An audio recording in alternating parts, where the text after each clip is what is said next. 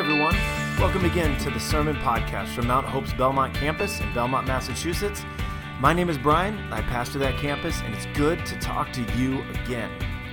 Have you ever had the experience of focusing so intently on one thing that you miss something else which should have been obvious to you? Sometimes we're so focused on one thing that we can miss important things that are happening around us or sitting right in front of us. This can happen to us with Jesus as well. Sometimes we focus so hard on one aspect of who Jesus is that we can miss things about Jesus that are vitally important to understand. We're going to talk about all of this today. Justin Joseph does a fantastic job delivering this sermon on John chapter 5, which is a part of our series that we're walking through right now at Mount Hope in the book of John. So I hope you'll enjoy this, and I hope you'll listen closely, because I believe that God has something He would like to say to you. Why is it that we can sometimes notice things so easily when we're paying attention and looking for something, but while we're paying attention and looking for something, we miss other things that are going on around us at the same time? Why does that happen? Why is it that sometimes you're so fixated and focused, expecting to see something, but when you get there, you start to look and you just don't see it? I'll tell you, there's not a week that goes by that maybe my wife or someone will ask me to go get something. Go get something from the pantry. Go get something from the bedroom. Go get something from the kitchen. And I'll walk into that room and she might say, go grab the salt. And I'll walk into that room and I will look for the salt, but never find the salt. And then I'll say, I can't find it. She'll come into the room and it was right in front of me the entire time. Why does that happen? Why do we sometimes look for something so intently, but never find it, even though we've been looking for that thing? Science has a word for this phenomenon. It's something called inattentional blindness. It's something that's been studied at great length. In fact, the New York Times did a long article about this just a couple of months ago, about this phenomenon known as inattentional blindness. The idea that I could be so expecting something to look a certain way, to be in a certain place, that I could miss it completely. Let me show you a quick photo of a dirty bathroom or a messy bathroom. Quick, someone point out where the toothbrush is. Everyone see the toothbrush? We can highlight it right now, right there, the toothbrush. Does anyone see the other toothbrush? There's another toothbrush in the picture too. The reason why all of us were so quick to point out the white toothbrush with the green ends, why we were so quick to point that out, is because that's what a toothbrush looks like to us. That's what we expected to see. The other toothbrush is 10 times the size of that one, yet we miss it because that's not what we expected to find. This idea of inattentional blindness is one that's been studied at great length. Here's what we find out at the end of all of these studies: that what we pay attention to is largely determined by our expectations of what should be present. Let me say that again. What we pay attention to is largely determined by our expectations of what should be present. A couple of months ago, a team of video production people, they decided to try an experiment. They tried to hang up $1 bills, 100 $1 bills in a tree to see how people would respond when they walked past that tree. They actually hung up 100 $1 bills, and you can go and watch this video at any time. They wanted to see what would people do when they found free money on a given day. What would they do? How would they respond to that? And so they set up video cameras that were hidden and watched people walk by throughout the course of the day. And here's the most alarming thing that they found. Most people didn't even see the dollar bills hanging in the tree. It wasn't that they took them or didn't take them, it's just that they didn't see them. They would walk right by them. Sometimes people would look up and actually see the money hanging, but they wouldn't comprehend it and just keep on walking right past the free money that was hanging in the tree. It was another idea of this unintentional blindness, this idea that if I see something, but I'm not expecting it to be there, I may not realize it's there at all. And this morning, we're going to walk into a passage of Scripture that talks a little bit about inattentional blindness, the inattentional blindness of two different sets of people, but also the inattentional blindness that you and I have every single day to a God who loves us. And so for that reason this morning, if you have your Bibles with you, let's turn to the Gospel of John, chapter 5. Gospel of John, chapter 5, and I'm going to read verses 1 through 18. If you'd like to use one of the Bibles in the seats in front of you, you're welcome to do that. Otherwise, the verses will be on the screen right behind me as well. John chapter 5. Sometime later, Jesus went up to Jerusalem for a feast of the Jews. Now there is in Jerusalem near the sheep gate a pool, which in Aramaic is called Bethesda, and which is surrounded by 5 covered colonnades. Here a great number of disabled people used to lie, the blind, the lame, the paralyzed. One who was there had been an invalid for 38 years. When Jesus saw him lying there and learned that he had been in this condition for a long time, he asked him, "Do you want to get well?" "Sir," the invalid replied, "I have no one to help me into the pool when the water is stirred. While I'm trying to get in, someone else goes down ahead of me." Then Jesus said to him, "Get up, pick up your mat and walk." At once the man was cured. He picked up his mat and he walked. The day on which this took place was a Sabbath. And so the Jews said to the man who had been healed, "It is the Sabbath. The law forbids you to carry your mat." But he replied, "The man who made me well said to me, 'Pick up your mat and walk.'" So they asked him, "Who is this fellow who told you to pick it up and walk?" The man who was healed had no idea who it was, for Jesus had slipped away into the crowd that was there. Later, Jesus found him at the temple and said to him, "See, you are well again. Stop sinning or something worse may happen to you." The man went away and told the Jews that it was Jesus who had made him well. So because Jesus was doing these things on the Sabbath, the Jews persecuted him. Jesus said to them, "My Father is always at his work to this very day, and I too am working." For this reason, the Jews tried all the harder to kill him. Not only was he breaking the Sabbath, but he was even calling God his own Father, making himself equal with God.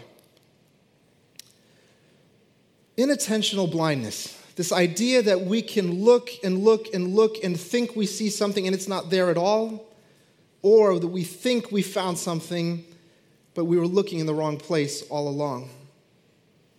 In John chapter 5, we read about this amazing, amazing testimony of healing, of a gentleman who is lying by a pool for 38 years waiting for this legend to take place, this legend of an angel who would come down and stir up the waters by the pool, and whoever was placed into the pool or jumped into the pool first would miraculously be healed at that moment of whatever sickness they were inflicted with at that time. It was this great legend that this man had put his life at stake over to say, "I will lay by this pool for 38 years and wait for this moment to happen." And a lot of times we hear this story and we marvel because Jesus comes up and in one phrase tells the man, "Get up, pick up your mat and walk," and he's miraculously healed in that moment. A man who had been waiting 38 years finds his healing in one sentence from Jesus, and we love to see that. But sometimes when we're looking, we're actually missing what's actually happening in this moment. I want to take you back a couple of chapters to this Gospel of John that we've been in for the last couple of weeks. And if you've been with us, you know that we've been walking step by step through this book and learning chapter by chapter how Jesus is revealing himself as the Son of God to the people of that time. And if you remember, there were these little interactions that were taking place. Interactions like Jesus turning water into wine at a wedding. And then there was an interaction that Pastor Brian spoke about a couple of weeks ago where Jesus meets with a Jewish leader named Nicodemus in the middle of the night, and one-on-one Jesus tells him about how he must be born again, this one-on-one interaction.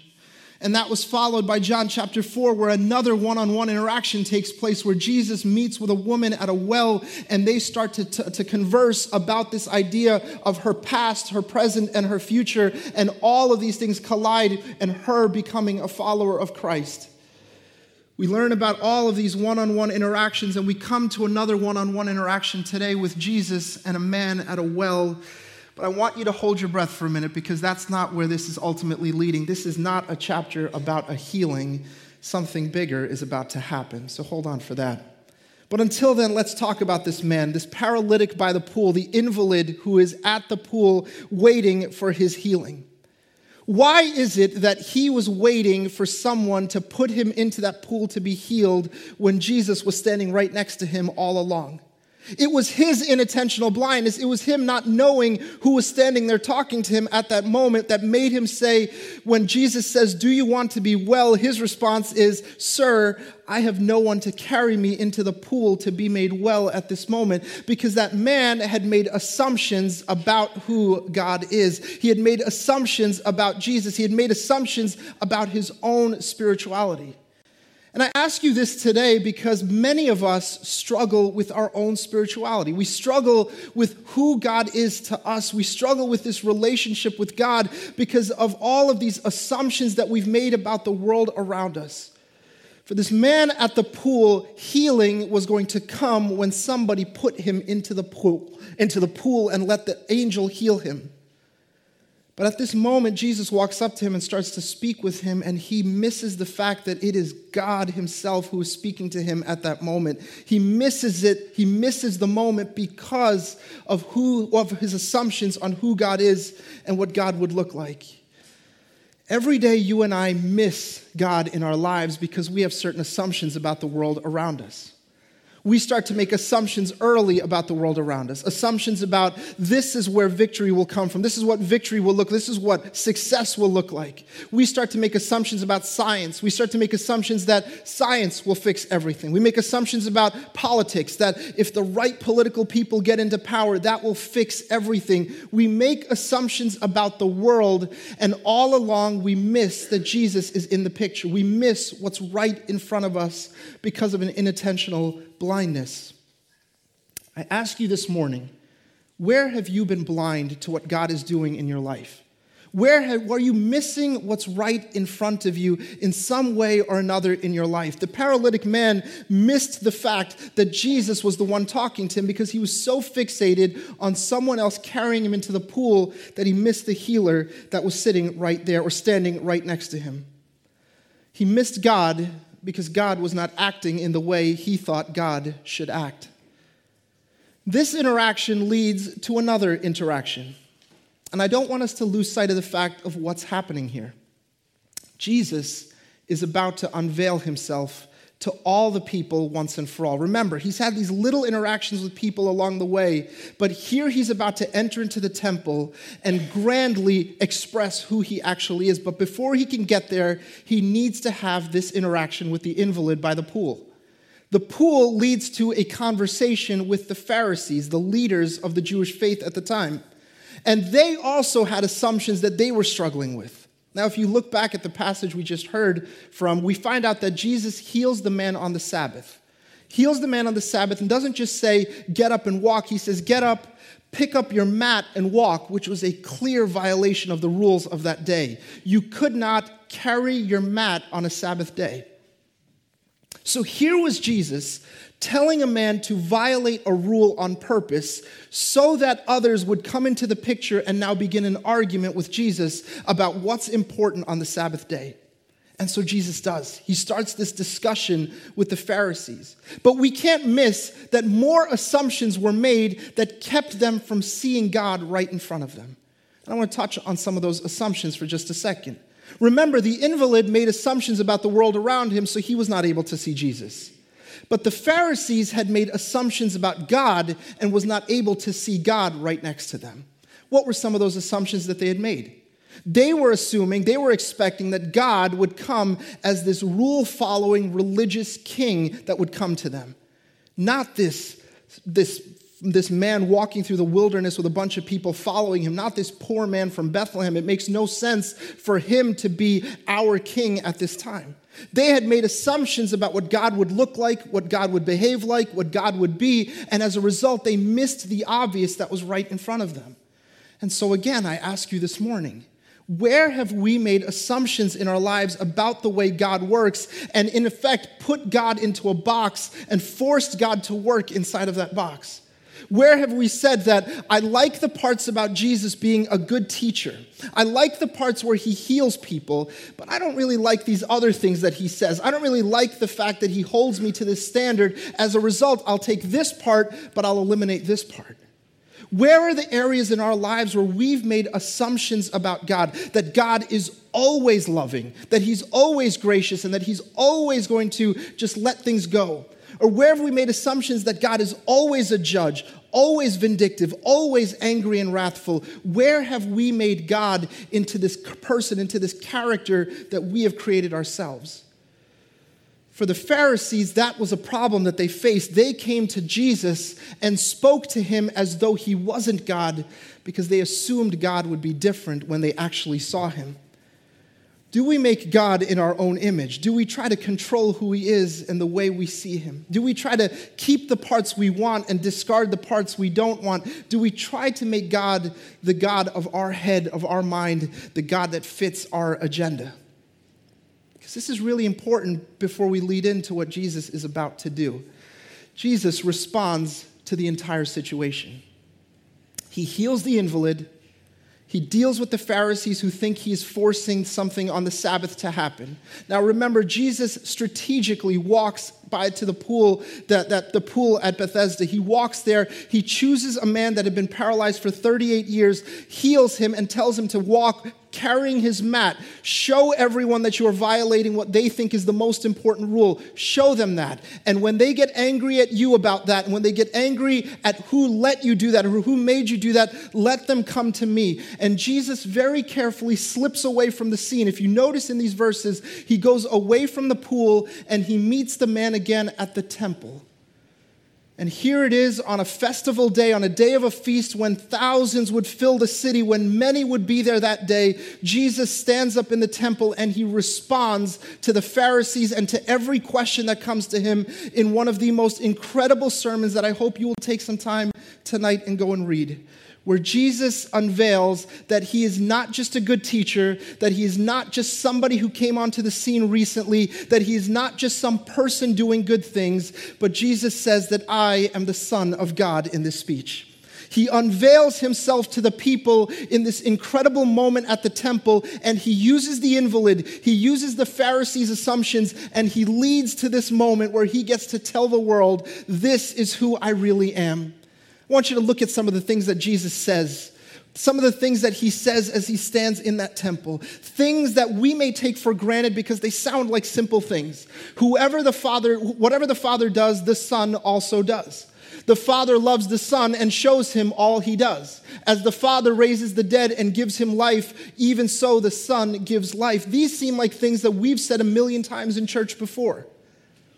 But put yourself in the shoes of a first century Jewish person who is walking into the temple, walking into that land at that time, and this is what this man gets up in the temple and says to the world. He is saying, and John records it, that I am equal to God, that I am the Son of God, and as the Son of God, I am equal to the Father, that we together are one, that if you have seen me, you have seen the Father, that if you have interacted with me, you have interacted with the Father. Jesus escalates himself to the level of deity as he walks into the temple. And so I ask you this morning, where are the assumptions you have made that have kept you from seeing God in your life? And where have you excluded the teaching of Jesus because you prefer God and you prefer spirituality and you prefer vaguer statements in our lives?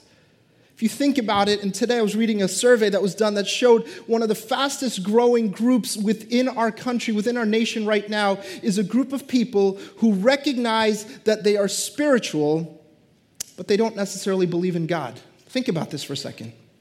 They're spiritual. They like spiritual things. They like to get in touch with their spirit and their soul. They like that stuff.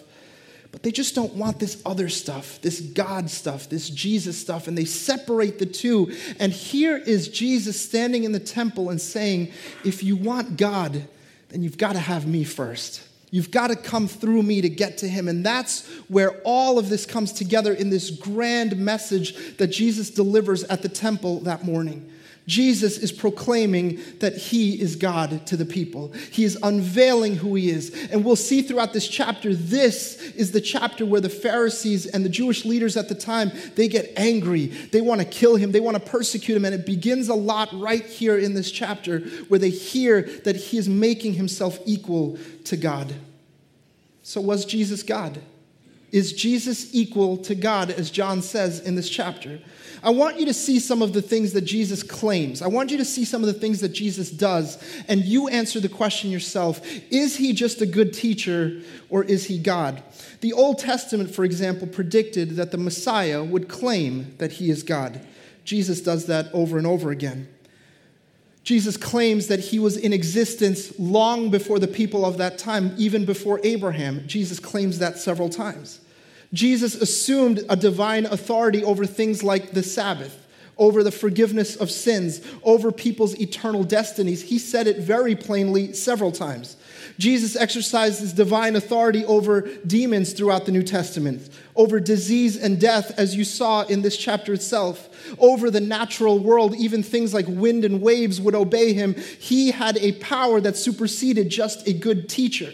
Jesus claimed ownership over all the things that belong to God, including the kingdom of God, the angels of God. Jesus claimed the right to receive worship and the ability to answer prayer. Jesus called himself the Son of Man, and if you've heard that phrase before, it comes from the book of Daniel, where it was equivalent to being the Lord, being the Messiah. It was a phrase that would be used for Christ, the Anointed One.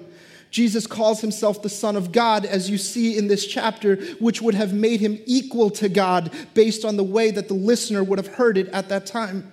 Jesus claims absolute unity with the Father to the point where he says that if you have seen me, you have seen the Father. Jesus uses phrases where he says, I am, over and over again in a reference to the phrase Yahweh from the Old Testament that was, I am. Jesus claims that he is God. He's not just a good way. He's just not a good teacher. He's not just a nice person that taught nice things. Jesus is God. And as a result, that requires a response from you and I. If you and I simply look at him as a good teacher that taught good things, then we are missing the point of who he really is. It's an inattentional blindness in many of our hearts today where we say, yeah, I like the concept of Jesus. I like the idea of this good teacher that taught good things. But in the end, if that's all we believe he is, then you've missed everything he said about himself.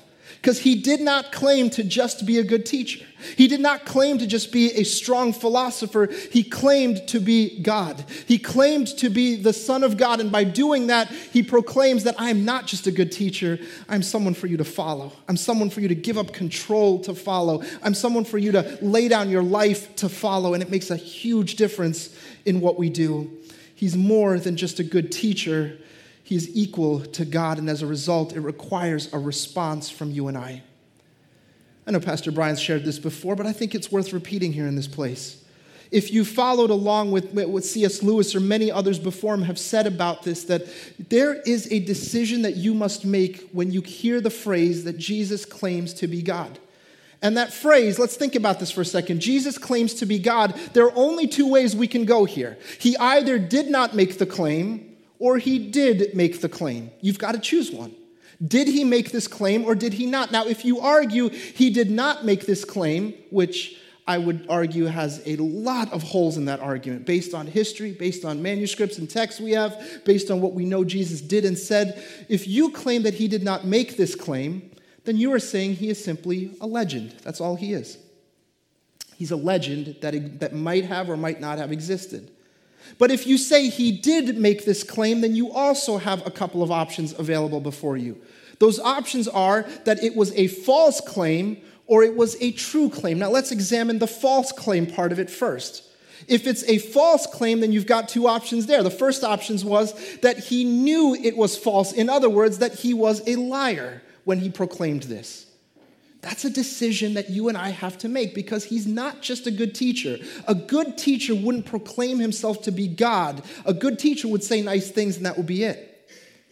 He would be a liar.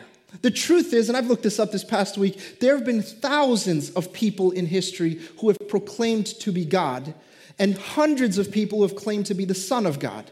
And not one of them has had the impact on this universe and this world that Jesus has had. So if you believe that he did make this claim and it was false and he knew it was false, then to you, you have to be ready to admit that he was a liar. But if it was false and he did not know it was false, then you've got to admit that he was a lunatic.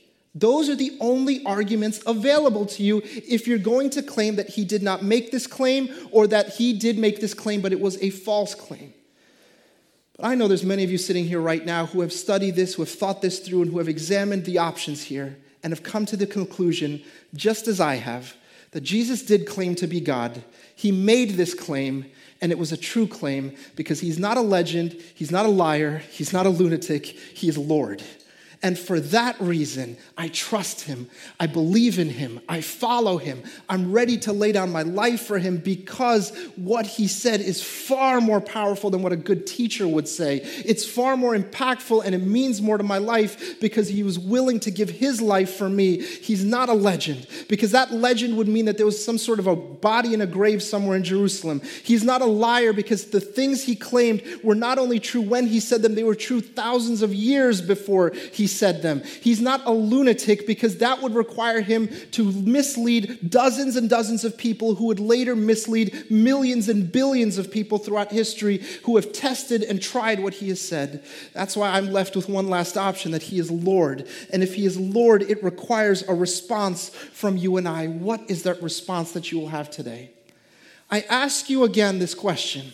What are you missing that's right in front of you? What assumptions have you made in your life that are keeping you from a relationship with this God? For some of us who have been believers for a long time, believe me, this can stand in the way in our lives as well, where you might say that, look, I'm a Christian, I believe this stuff, I follow this stuff, but our assumptions still get in the way of knowing Christ and seeing him work in our lives because we assume he can only work a certain way. He can only do miracles, or he can only not do miracles, or he can only work through this way or this person, and he can't do it this other way.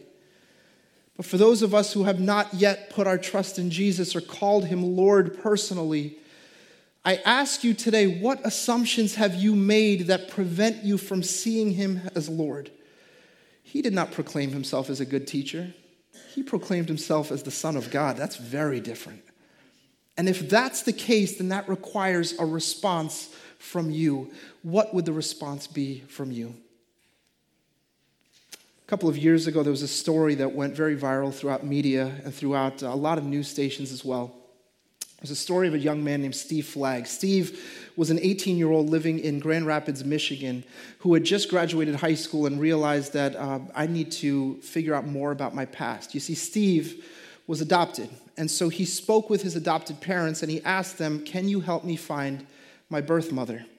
And so his adopted parents were so happy and absolutely said, we'd be happy to help you in any way we can. And so they found the records, the adoption records, and there was a woman named Christine Talladay who had given him up for adoption at birth. And so Steve began a quest at the age of 18 to find his mother. And to finance that quest, he took a job at a Lowe's hardware store in his town of Grand Rapids, Michigan. He became a delivery truck driver in that store. And so he would save up his money and he would try to search for his birth mother. He would do internet searches for her. He'd ask his friends, his family members to search for a woman named Christine Talladay. Now, at this time, as he's searching and finding no luck, he eventually finds out and figures out that, wait a second, on the adoption record, her name is actually not Christine Talladay.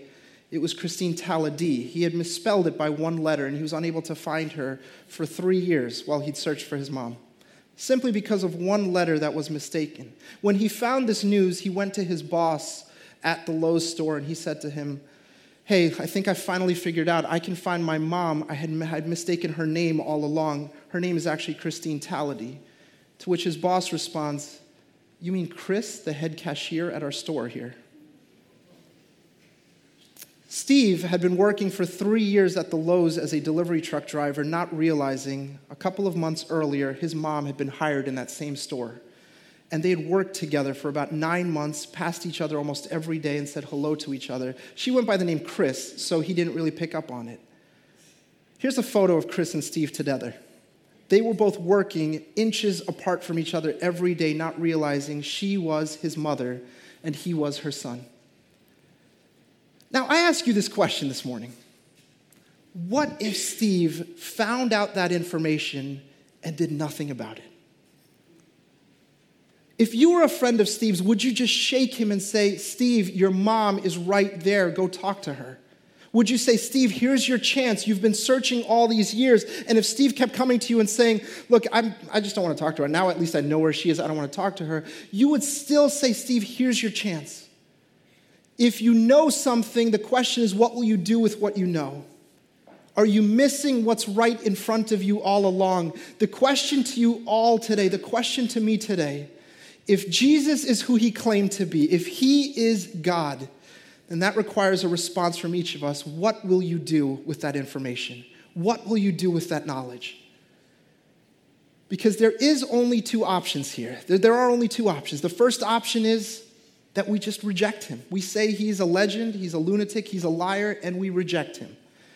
The other option is to claim that he is Lord and fully surrender our lives to that. Completely surrender our lives to that. I'm going to invite our worship team to come forward as we close out our service this morning. In each of our lives today, there is an opportunity to ask the question, what am I doing with the knowledge that Jesus is the Son of God? What am I doing with the fact that he requires more than just the label of a good teacher, that he requires more than just being called someone who is nice or someone who said good things? He requires surrender in our lives. And if you're here this morning and this is something that's eluded you for a long time, if you are thinking, wow, I've heard this before, I just don't know what to do next. All Jesus says is to put your trust in him, to put your faith in him. If you believe that he is the Son of God, then all it requires from you is for you to take a step of faith and put your trust in him. If you're comfortable with it, I'm going to invite you to close your eyes and bow your heads at this time. If there is this choice that you have not yet made where you've heard about Jesus, you've heard that he did good things, that he lived an amazing life, that he performed miracles, that he died and he rose again, if you've heard these things and never responded to those things, there is an opportunity, there's an invitation for you this morning to respond to that specific invitation. If you would like to make a decision this morning to follow Jesus with your life, to say, Lord, I know that you are not just a legend or not just a lunatic or a liar. I know that you did the things you did and you said the things you said. And as a result, I want to give you my heart. If that's you this morning, when every head is bowed and every eye is closed, please don't hesitate to raise your hand. We'd love to pray for you this morning. God bless you. And if you have already made that decision this morning, and you've said, yeah, I do accept you as Lord, but there are areas of your life where you have removed Jesus as the Lord of your life, where you have said, you know what, my assumptions about the world are more important, my assumptions about God are more important, and so I've put Jesus into a box, and I've kept him on this nice, fancy little box on my mantle that I don't have to disturb. If there are parts of your life where you've removed Jesus and tried to do it your way, maybe you're waiting for an angel to stir a pool to get your healing. Maybe you are waiting for Jesus to look and act and be a certain way before you put your trust in him further. This morning, there's an opportunity for us to come back to him and say, Lord, I want you to be the Lord of all of my life. Because there are only two options. We either reject him outright or we surrender outright. Lord, we come before you this morning and we give you thanks, we give you honor and praise, Lord. Because in your words, in your actions, in the day at the temple, in that day right after this invalid was healed, you stood up and you didn't just proclaim yourself a good teacher, you proclaimed yourself God. And that means something to us, Lord. That means that you are worthy of praise, you are worthy of adoration and honor. It also means that you are so loving and kind that you would forgive us, that you would give your life to die for us, and rise again and prove again and again that you are God, and for that we thank you. Father, forgive us for the places in our lives that we miss that you are working, the places where you are right there and you are at work in our lives and we ignore it and we simply don't recognize it. Help us, God, to recognize you not just as a good teacher, but as Lord of our lives this morning.